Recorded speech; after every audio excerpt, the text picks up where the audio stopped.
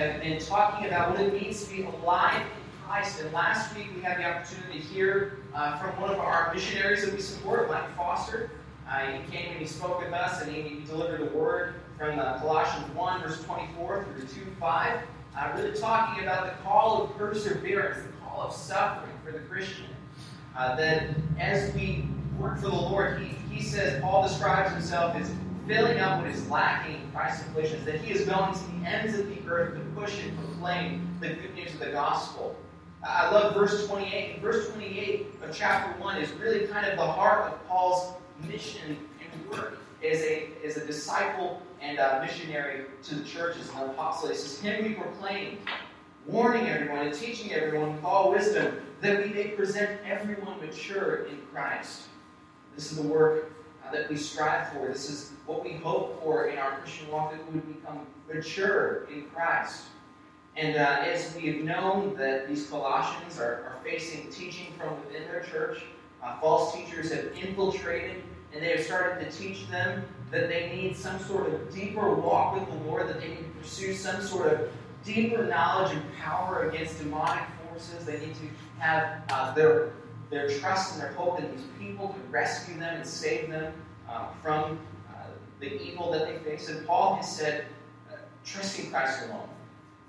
And the beauty of what we see in the theology of Colossians is really this idea of union with Christ.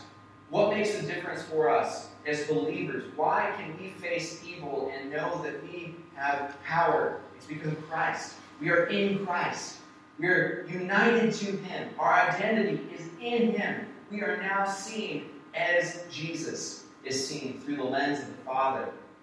And so this morning we're going to cover one of the first interactions in Colossians 2. That Paul has now kind of moved out of the introduction, kind of giving them this outlook. We want to present you mature in Christ. And now in verse 6, he starts to really address them and warn them.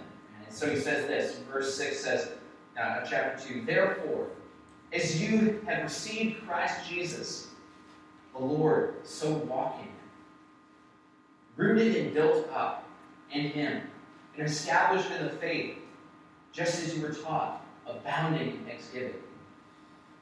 See to it that no one takes you captive by philosophy and empty deceit, according to human tradition, according to the elemental spirits of the world, and not according to Christ.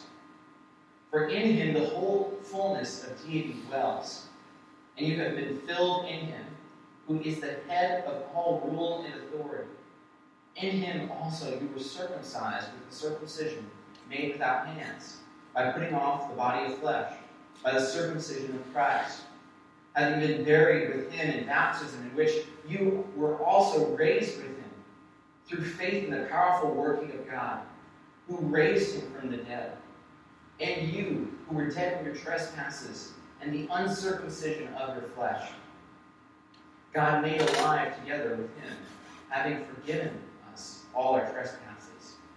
By canceling the record of debt that stood against us with its legal demands, this He set aside, nailing it to the cross.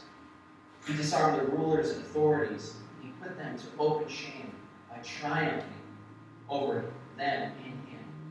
This is the word of the Lord for the church. Amen. Amen.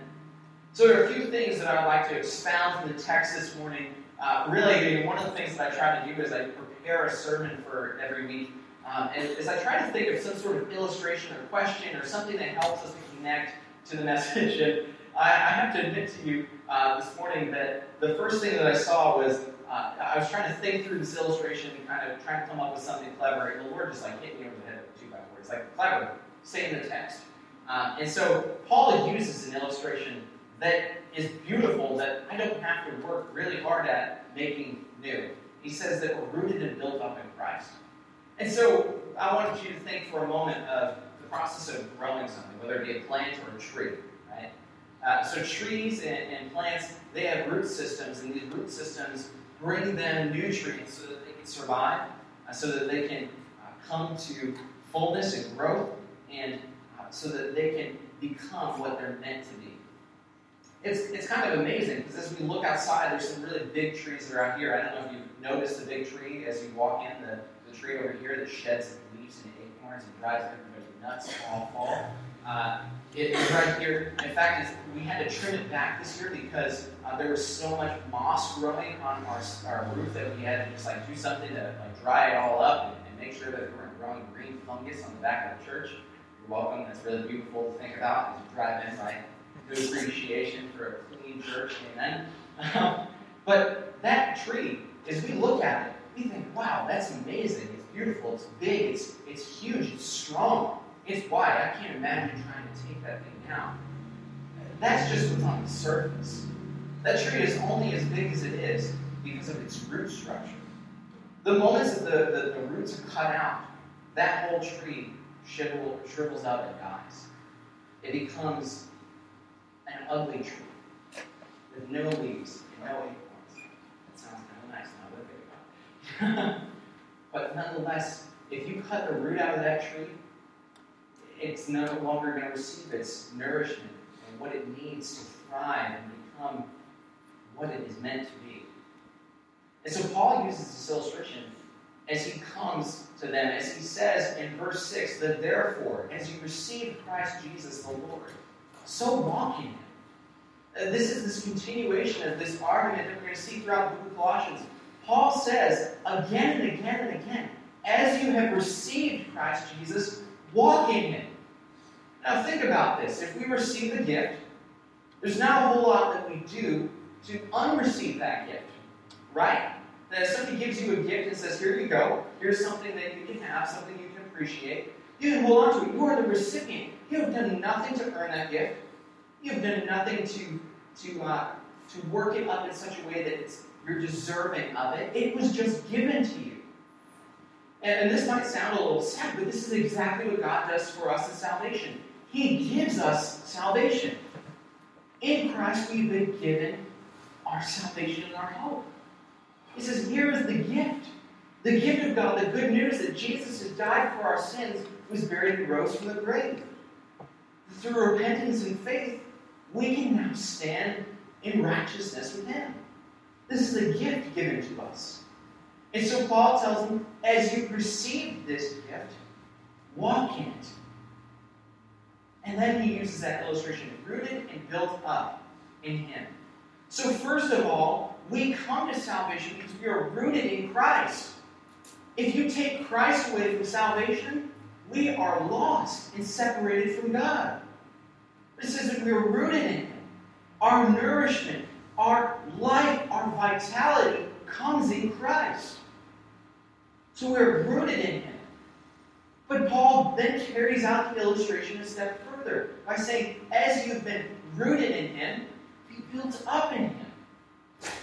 So Paul is saying to these Colossians, if you want to continue to grow, you grow not by all of these actions, you grow by resting in your roots. And I don't know about you, but at our house we have tried to plant many things. It never goes well. You should ask Rachel sometime about houseplant. Houseplant died. Houseplant was a gift from her sister, Rebecca. She gave us this thing, really cute, really cool. It was viney, and the first thing I thought was, the cats are going to eat that. But as we were given houseplant, we had this call to water it, to make sure that it was taken care of, and we miserably failed. I miserably failed. She's giving me a look right now because she always was telling me, can you go water houseplant? I'm like, yeah, I did it. Yeah, it's fun. And sure enough, as it lost all of its water and nutrients, it just died out. And, when we moved into our house, we had this whole area in our backyard that kind of our yard slopes down towards this corner. And right at the top of the slope, all of the water from our driveway comes there and then it runs down into the grass. The grass down at the bottom, amazing. Nice, thick, green grass. The stuff at the top was brown and disgusting. Just total dirt. And I was like, ew, this is gross. Nobody wants to see this in their lawn. So I did all this work. I raked it all out. I planted these seeds that were bright blue and had this jelly stuff on the outside. I watered that grass. I kept waiting for it. And I kept watering it. I kept waiting. I kept watering. I kept waiting. And what killed me the whole time was I just wanted to see it sprout up. But there was nothing I could do. Absolutely nothing I could do. All I could do was wait. But I eventually got to see the grass grow. And that ugly brown spot went away. And it became mediocre grass. And then it became decent grass. We're still working on it. But nonetheless, we saw it come to life. But it took work for that to come alive. And it takes work for us to come alive. But a work that we cannot accomplish, a work that we cannot fulfill. It is through Christ's work that we come alive. So we're to be rooted in Him. We're to be built up in Him. And this isn't just a picture of building a tree, like digging a hole, a really shallow hole, and throwing a tree into it and saying, okay, hey, that's good now. It's going to grow real tall, but it might get swayed by the wind. Paul says we're to be established in the faith. And specifically this word of faith right here, the word for faith is not this idea of I'm putting my trust in Christ. This is the teaching of the apostles. The teaching of Scripture. So we're to be rooted in Christ, built up in Him, established in what we know in the gospel. It gives a sense of security, the sense of something that is immovable. And then the last part, verse 7, he says, just as you were taught, abounding in thanksgiving. One of the marks that we should see in a Christian's life is that they are thankful people. That we would not just be thankful, but that we would abound in thanksgiving. That again and again and again, week after week, we would come to the Lord as we gather together as a church and say, thank you, Jesus. Thank you, God, that I have been able to get my feet out of bed this morning. Thank you, God, that I can come together in a hot, old, historic New England building and worship with others. Thank you, God, that there are ceiling fans and fans that are oscillating to give us some sort of relief from all this heat. Thank you, God, that I have the opportunity to hang around with people who I haven't seen in a few weeks or a few days, and that we can connect, even if it means another hour of time. So Paul starts this whole section here in chapter 2, and what we're going to start to see in chapter 3 with this illustration. You're rooted in Christ, you're built up in Him, and you are to abound in thanksgiving. That is a picture of what it means to be a Christian. But then he gives them 3 warnings, and today what we're going to do is we're going to see really on display this first warning that Paul has beginning in verse 8. See to it that no one takes you captive by philosophy and empty deceit, according to human tradition, according to the elemental spirits of the world, and not according to Christ. So as you have been rooted and built up and established in a faith in Christ, as you walk in Christ, here's the first warning, Christian. Do not be deceived. Do not be taken captive by philosophy. Do not be taken captive by human tradition, by what is according to elemental spirits of the world.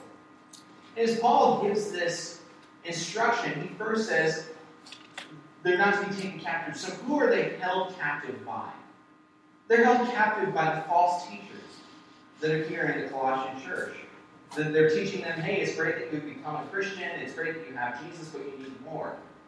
You need something deeper. And Paul is saying, no, be in Christ. Those roots go real deep. Be in Christ. But first we see that their attack is kind of fourfold by philosophy. And philosophy can often be, hey, if you do these things, then it will result in this. Or a belief, some sort of logical conclusion. And so for these false teachers, it was, if you trust in us to provide this safety net for you, if you follow our instructions, then you will receive the fullness that we have described. Their philosophy was not rooted in the fear of God, it was rooted in the fear of man. Their philosophy was not rooted in faith, it was rooted in their own work, in their own action. And so Paul says to them, do not be taken captive by philosophy, And then this is where Paul gets real sharp. He goes on to say, and empty deceit. So these claims from these false teachers have been, this stuff that Paul is teaching you is elementary. You need to grow up in your faith. And Paul turns around and says to them, these false teachers, Colossians, are telling you something deep, but what they really are giving you is full of nothing. It is empty with deceit. This is his dagger that he throws at these false teachers. He says, you're not building up in anything. You're building up in nothing. Your claims amount to nothing. And they're rooted in human tradition. They're rooted in what they have seen to be a mystery and mythological growth that they have seen in their Gentile world. It says that according to elemental spirits of the world, they were relying on their pagan roots to give them instruction of what it looks like to walk in Christ. And Paul just says flat out, this is not according to Christ. So Paul starts with this warning. But then he goes on to teach from this warning. And there are three things that I want to teach you about, realities that we have in Christ, realities that we can trust about Christ this morning. And I can tell you these three things come from a really well-known scholar, an Anglican guy. His name is Dick Lucas. If you ever get the chance to listen to something that he's preached or a book that he's written, pick it up. He is a really solid guy. But he gives three signs of realities in Christ that we have from Colossians 2, verses 9 through 15. The first is that there's fullness in Christ. Fullness in Christ. Verses 9 and 10. For in him the whole fullness of deity dwells bodily, and you have been filled in him, who is the head of all rule and authority. So it says there's fullness in Christ. These false teachers have been proclaiming there's some sort of special filling that these Colossians need in order to continue in their deep walk with the Lord. But Paul is telling them something deep has already taken place. That the fullness of God was pleased to dwell in man. And so we need to think about two things this morning. First, the incarnation. That Jesus came, fully God, into human flesh. That he came and he dwelt among us. That he was the representation of God, fully God, on earth, born of a virgin, and yet fully man, capable of feeling with us, empathizing with us, knowing our weaknesses and our struggles. Friends, there is no deeper reality than the incarnation. Talk about the fullness of God. You want to see the fullness of God on display? Look to Jesus. There is no other work like the incarnation that points us to how big and mysterious and powerful God is. God can be above us, above time. He can create us, and yet he can enter into existence with us through the person of Christ. That is mind-blowing. That is huge. Yet it's something that we as Christians continue to check off the box and say, yep, we believe that Jesus came in the flesh. Remind yourself, Jesus came in the flesh. No other God has done that. No one else has gotten into the flesh to save his people. It says in verse 10 that as Jesus dwells bodily, that we have been filled in him. So he attacks this special filling. He says, you have already been filled with Christ. And Paul's using a play on words here to attack these false teachers and say, their fullness does not come from what you give them. Their fullness comes from what God gives them in Christ. And he describes Jesus as the head of all rule and authority. We should think to Revelation, especially Revelation 4, as we see the angels worshiping God and saying, holy, holy, holy, Lord Almighty, who was and is to come. We should see the picture of God, that Jesus is the command and rule of all authority. This is the second piece. Not only was Jesus incarnated, but he ascended. He is now seated at the right hand of the Father. This is the good news we hear in Hebrews 1, that by Christ, who is the image of the perfect God, he upholds the universe by the power of his word. This is how big our God is, friends. He's the head of all rule and authority, and therefore, he's superior over any demonic forces. We see this pictured in the Gospels again and again, as Jesus is confronted with demonic realities, and he speaks, and they run. They flee. They flee. Note that. Read through the Gospels this week. Read through Mark chapter 4. Again, remind yourself that as Jesus is encountered by demonic reality, he stands up with the authority of God and pushes against the evil forces, because the darkness cannot overcome the light. So there is fullness in Christ.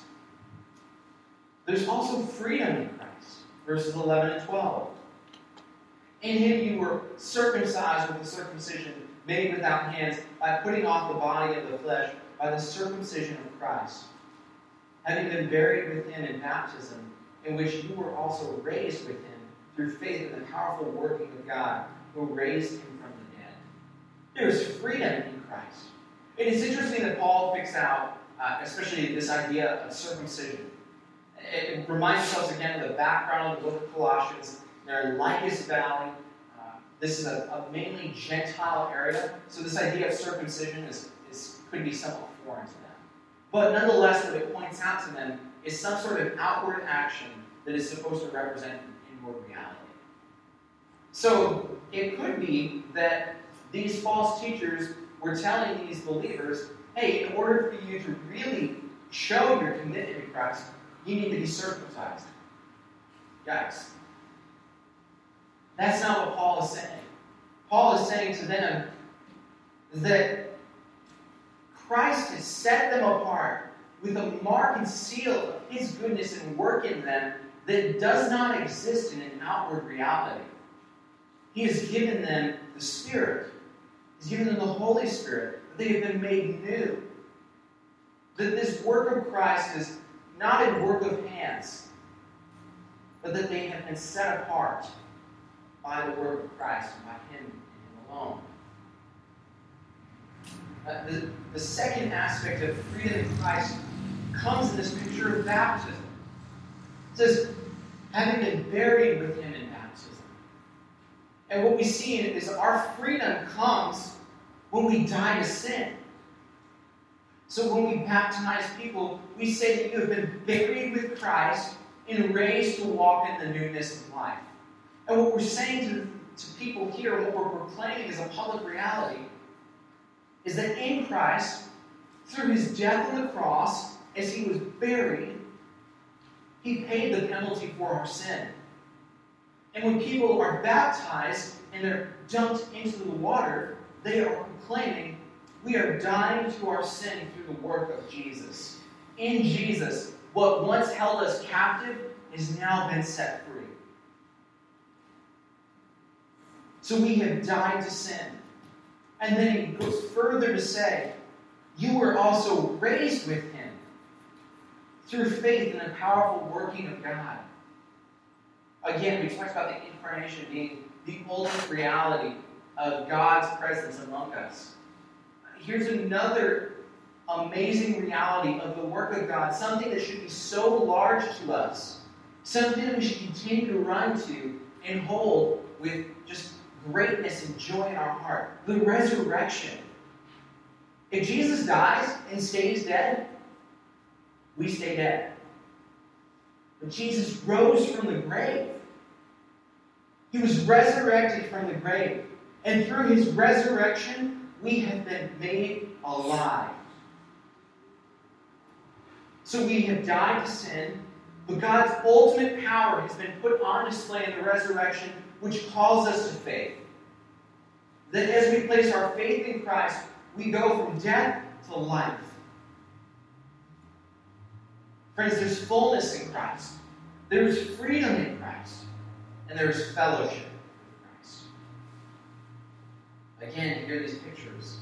Verse 13, and you who were dead in your trespasses and the uncircumcision of your flesh, friends, God made alive together with him. God made alive together with him, having forgiven us all our trespasses, by canceling the record of debt that stood against us with its legal demands. This he set aside, nailing it to the cross. He disarmed the rulers and authorities and put them to open shame by triumphing over them in him. What is fellowship with Christ? You know, we talk about fellowship, sometimes we think about Lord of the Rings, right? Fellowship of the Ring. Great movie. We talk about fellowship, sometimes we think about the community aspect of what it means for us to get together as the church. It's a weird way to say, have community together, right? We exist together, we do life together, fellowship. But really, fellowship is more than a picture of common community. It's more than a picture of a movie. It is a picture of what Jesus has done. You were dead, you're alive. Not only have you been saved, you are now in community with not just other believers, but with God Almighty, who has made you, and formed you, and spoken creation into existence, and who has saved you. Your community is with him. That is the news that is amazing to us. And there are two blessings that come in this picture of the gospel. The picture of the gospel is we're dead in our sins, we've been made alive with Christ. And two of the blessings are, first, we've been forgiven of our sin. He says he has made us alive together with him, having forgiven us all our trespasses.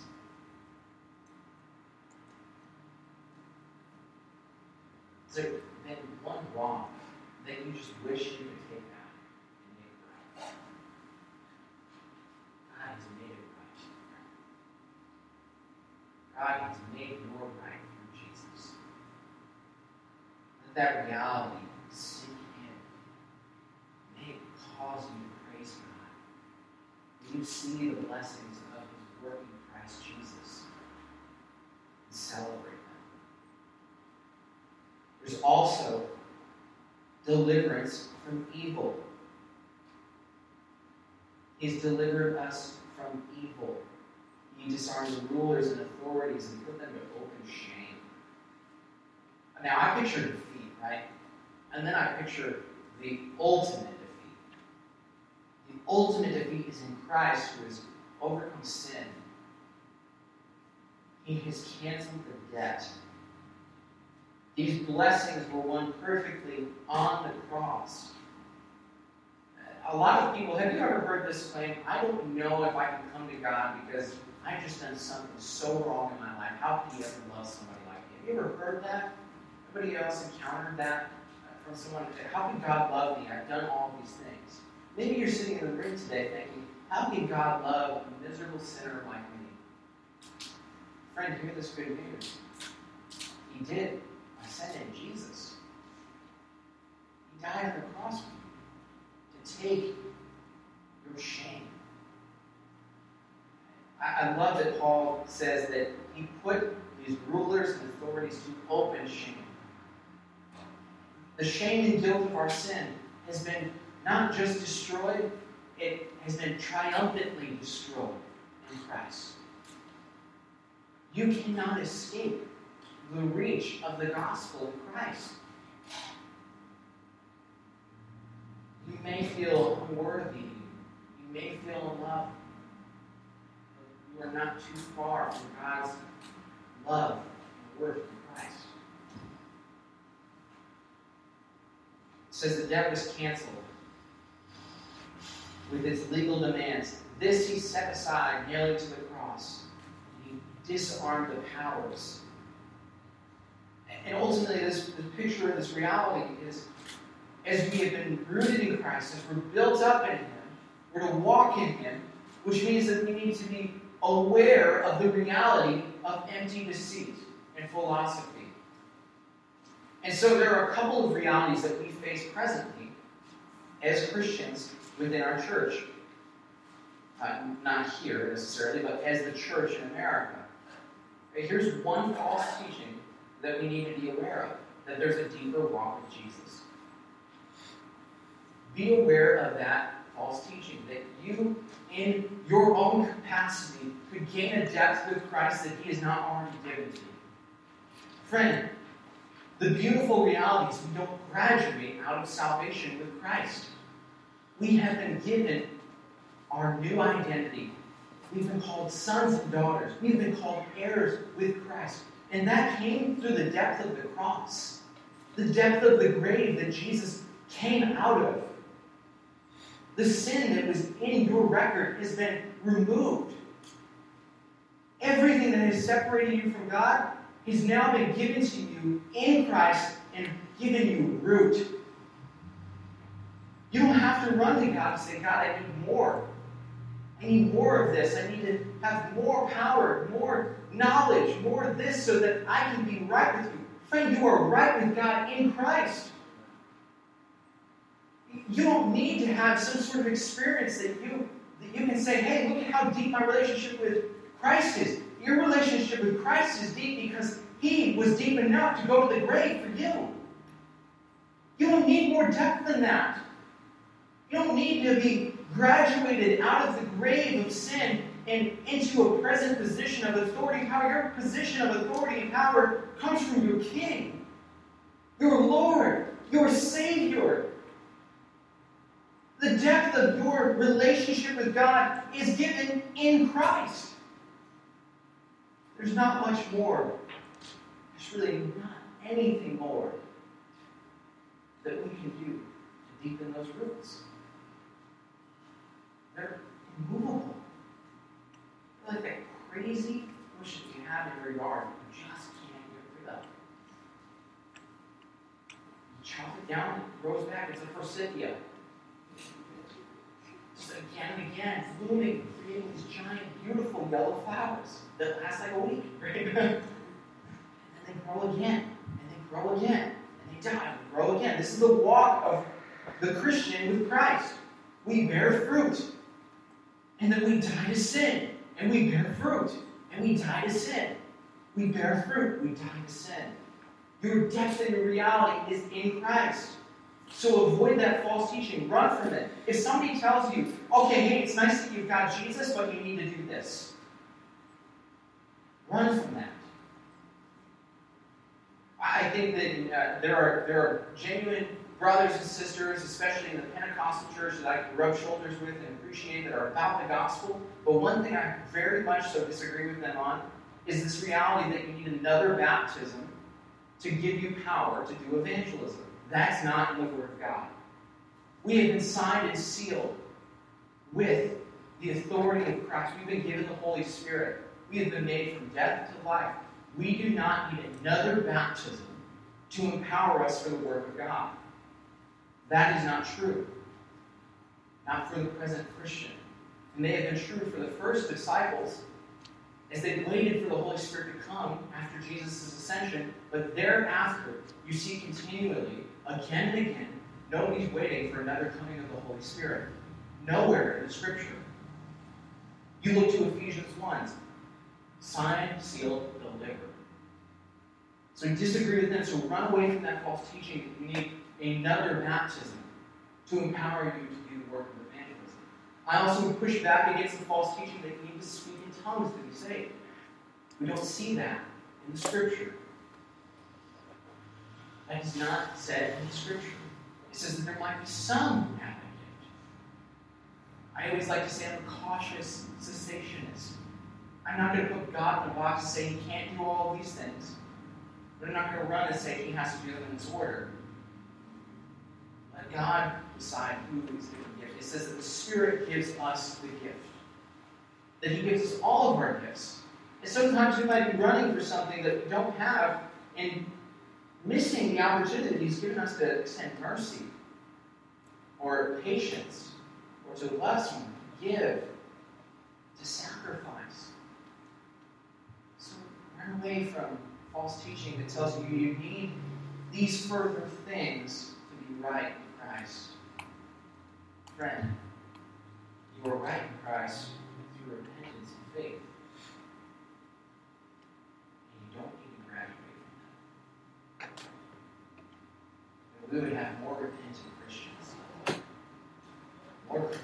Christians who would trust in God even when they don't have the answers. And we're Christians who would say, God, you, through your power and your majesty, save the people. I'm convinced that we would see, again, impressions, how big God is, and how glorious the gospel is. So let us never be held captive by philosophy and empty deceit. Maybe another outside of the church philosophy, empty deceit, is that God could not be interacting in His creation. There are plenty of people who are all across the board in how the world was created, whether it's Big Bang or how long it took. Listen, I'm convinced God created the world. And therefore, as much as we see the world crumbling, I believe that God can hold it together. So push back against that philosophy that God is totally out of touch, that He doesn't do anything good because there's bad things happening in the world and it's crumbling. Listen, friend, I don't know all the reasons why God allows things to happen. Ask your buddy Job why God allows things to happen. I have no clue why God found it fit for Job to suffer and go through what he did, but he did. And in the end, his power was on display. And Job ran to him. And he could have said again and again, I give up. He ran back. Push back against that. Push back against false teaching that life does not begin at conception. Push back and show that God is beautiful. As the psalmist says, you have knit me, you formed me in my mother's womb. That God knows every single hair on your head, every detail of who you will become. Stand up for life. Push back against racism. Push back against this idea that they're first and second class citizens in America and the world because of the color of their skin. Push back against the idea that nobody can actually come to the table and disagree. We have gone out of tolerance into complete acceptance. If you don't accept me for who I am, then you are unloving. That is a false message. There are people we can disagree with and love. And so Christians, sometimes what we need to do is lay off of Facebook and stop posting everything about how we hate others and how this moron said this and that moron said that. And what we need to do is pray that God would give us wisdom, grace, and mercy. Extend empathy. Learn to listen. Be quick to speak, or quick to listen and slow to speak. I think if we start to measure on some of these things, that we'll start to see God on display. And another thing about Facebook, friends, I like what Paul says to Timothy: lead a quiet and godly life. Just because somebody has an opinion doesn't mean they have to share. And I love social media. I love what you can connect with people about. But man, I have to tell you, I've like dialed back a whole lot. Probably just see weird pictures of my cats now. Or some project that I've done. Or some really funny meme because I can't run away from that one because it's hysterical. But let me tell you this. What you do online represents who you are offline. And if what you post online doesn't represent how you walk offline, then maybe you should reconsider what you're posting. Just a couple little life lessons. And let me tell you, the first site, I'm in progress of all this. I am not figuring this out. There are plenty of things that I say that I can get myself in trouble. I have not learned perfectly what to say, exactly how to say it in all situations. But I'm trusting God and continue His work. And I'm trusting Him that He will continue working in you. Pray with me. Father, we thank you for Christ, we thank you that in him we have been made alive, that through his righteousness we now are righteous. Through his death we have died. Through his resurrection we have come to life. Father, we pray this morning that we would run from false teaching and run again to the simplicity and complexity of the gospel. So be with us now as we sing again the song Grace Alone. God, may it be an anthem or response of what we have proclaimed together this morning. By grace alone.